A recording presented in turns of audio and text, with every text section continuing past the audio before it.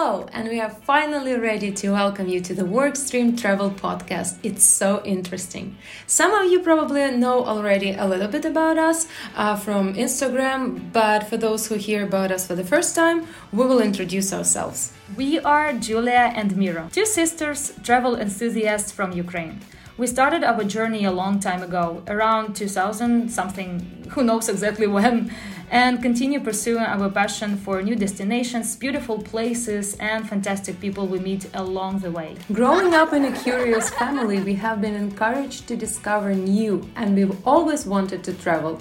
The more we travel, the more we want to discover. Our lives are indeed measured by the moments. This all transformed into our hobby, motivation, occupation, and the way of living. We have so much to share, and that is why we are here. So interesting, it's a podcast for everything about travel, for sharing travel tricks and tips, personal stories, valuable information, itineraries, and everything else related to travel that is useful and interesting. We will virtually transport you to a new destination, offer you an unforgettable dinner in a restaurant, take you on a road trip with us, and bring you closer to your next travel destination. The name "It's So Interesting" was suggested to us by a close friend, as we use this phrase so often while we're telling our travel stories. Well, you will see it yourself. Yes, definitely. You may have seen the US Department of State has issued updated travel advisories for each individual Mexican destination this fall. While security risks in places like Puerto Vallarta are considered high enough to warrant a level 3 badge, meaning travelers should reconsider travel due to crime and even kidnapping risks. Others, like Cabo and Cancun, remained at a much safer level 2. Oh, I would love to be by the ocean in Mexico right now. By the way, let's talk about Mexico and some confusing moments that may emerge while visiting this charming yet somewhat challenging country. By visiting countries and organizing journeys for our clients, we analyze and collect feedback that helps us to provide useful tips and better prepare you for visiting certain places. So when you arrive in Mexico, you see prices with the dollar symbol. It doesn't mean that the prices are in US dollars or you have to pay in US dollars. Don't be surprised. The symbol for a Mexican peso is the same as for the United States dollar. Moreover, many countries in the world use this sign for their local currency. This symbol was devised to represent the silver Spanish coin, about 25 grams, that was worth 8 reales and therefore was also known as an ocho reales or piece of 8. The dollar sign is thought to originate from the abbreviation PS, which was used to denote Spanish pesos in the Americas and is used to indicate the unit of various currencies around the world. Consequently, the sign was implemented in the financial system of the United States to represent dollars, and in Mexico to stand for pesos, similarly to in other countries such as Brazil or Nicaragua. Another popular thing that baffles visitors in Mexico is a toilet sign. It's so interesting, but the restroom doors marked with M are for the ladies. Do not assume automatically that they mean men's room. Keep in mind that the Spanish word for women is mujeres, and men's toilet is usually marked with H, which stands for hombres in Spanish. You will most likely need a power plug adapter to charge and plug your electronic devices. For Mexico, there are two associated plug types, types A and B. Plug type A is the plug that has two flat parallel pins, and plug type B is the plug that has two flat parallel pins and a grounding pin. Mexico operates on a 127 supply voltage. Type A is common in countries like the United States of America and Canada. Type B plug outlet is similar to type A but has a different shape. If you are traveling from the US, all US appliances can work without any problems in Mexico. However, if you are from a foreign country that has different voltages, you should bring a voltage transformer and an appropriate power plug. That was exactly what we did when we traveled to Mexico. be careful with the cash withdrawal. Interestingly, there are two types of ATMs in Mexico. Some are owned by banks and some are owned by private individuals. Always use the ones that are owned by banks and are marked with the bank name sign. This will guarantee you the lowest fees and charges. It is not uncommon for private ATMs in Mexico to charge a high transaction fee or very poor exchange rate. Another essential thing to talk about in Mexico is pink public transport. The metro system has designated train carriages that can only be used by women and children under 12 years old. Well, we accidentally ended up in Pentitlan station in Mexico City with 2 suitcases in rush hour, and who knows, definitely knows what that means. We practically were carried in the train on our backs, and we have no idea how we managed to get out of the train with the suitcases. Glad that it was a female-only carriage.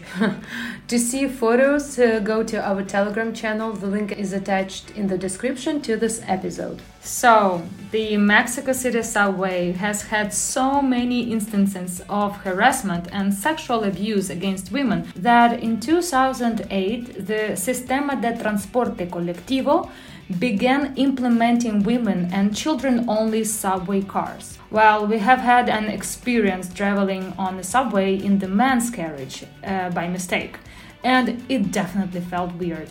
Also, because all men were staring at us, like we chose the wrong room. If the woman is accompanied by a man, she can choose either to go with him to a general carriage or they will go separately to each carriage for their journey. So, to not be confused, the women's and children's coaches are pink, and there are special marks on the floor guiding to the area where those metro carriages stop. If they're not pink, there is always a sign designating the area where the women and children only wagon stops. There's also a guard in the metro who controls that no man enters the pink wagon. It is really sad that the public transport harassment issue persists in Mexico, but it also felt much more comfortable and relaxing using women's carriages, especially during rush hour in Mexico. By the way, the safe city to visit as a woman is definitely Ravenna. Città amica delle donne. We visited last summer and find it a fantastic city for a weekend getaway or stop on the way while traveling to Italy. It's so interesting that many buildings and front doors of the historical center of Ravenna are decorated with typical flowered tiles realized by mosaic artists from Ravenna, placed beside the house number. It's a symbolic gesture by the artists from Ravenna to celebrate the International Day for the Elimination of Violence Against Women, November 25th. But most of all, a tangible symbol of the city's attention towards women in difficulty. In 2011, Linea Rosa developed the project I Fiori di Ravenna, the Flowers of Ravenna, with the slogan Ravenna, a friendly city of women, to attract attention to the women suffering violence, abuse, misbehavior, and other problems and create a welcoming atmosphere in the city. The subject of these tiles is the chalice-shaped flower inspired by the ancient Byzantine decorations, complemented by a sentence that states the willingness of the community to protect all women consciously. No wonder the capital of mosaics addresses such an important issue through the art of mosaics. You can see the photos on our Telegram channel. Many tiles have already been bought by the people of Ravenna, but it's still possible to buy them in various places. Linea Rosa, Mar Museum, workshops of mosaic artists, and display them to decorate the streets of the city and witness its social value. Oh, I bought a gorgeous aroma oil in Ravenna for my bedroom. But you know what? It was in 100 milliliter bottle, but the volume was indicated only on the paper packaging and not on the bottle. And I have some trouble at the aviation security control at the airport. It's so interesting. Do you know why passengers are only allowed to bring 100 milliliters of liquids on the flights or any amount of liquids less than 100 milliliters per container? The 311 for carry-ons procedure allows only 100 ml of liquids, gels and aerosols to be carried inside the aircraft, apart from the checked luggage. This rule hasn't always been around and in fact was introduced in 2006 after the British police uncovered a terrorist plot to ignite liquid explosives that were carried on board 7 airliners traveling from the UK to the United States and Canada. The terrorists had improvised explosive devices which they had disguised in soft drink bottles. The bottles were in their hand luggage, along with a large number of batteries, which raised the alarm. The terrorists were intending to assemble the bombs on board planes and detonate them. As a result, passengers were only allowed to bring travel documents and essential prescriptions on board. With immediate effect, the security at all British airports was increased and no luggage, including books, newspapers, glass cases, was allowed inside the aircraft. Soon after, a liquid restriction on the hand luggage was also placed, with few exceptions like baby food, which had to be tasted by the passengers first, before it was allowed inside. Later on, a restriction of 100 milliliter was placed on the amount of liquid allowed inside. It also requires putting small liquids, gel and aerosol containers into a clear zip-top 1-quart sized bag, and a passenger can only have one bag. However, there are a large number of exceptions to this limit, which include prescription drugs, life support and life-sustaining liquids, baby formula, and so on. Although the restriction was introduced as temporary until proper equipment is available to screen the liquids, however, until the present day, we have the same restriction in place. A lot of restrictions and safety measures in aviation are introduced as a result of certain events, and this is how the industry is made as safe as possible. Yeah, that was an interesting one. Hopefully you find some useful and interesting information in this episode, and we have many more to come with new facts and stories to share. Check the link to our Telegram channel to see the illustrations for this episode. Stay tuned and thank you very much for your attention. Goodbye! Goodbye, see you next time.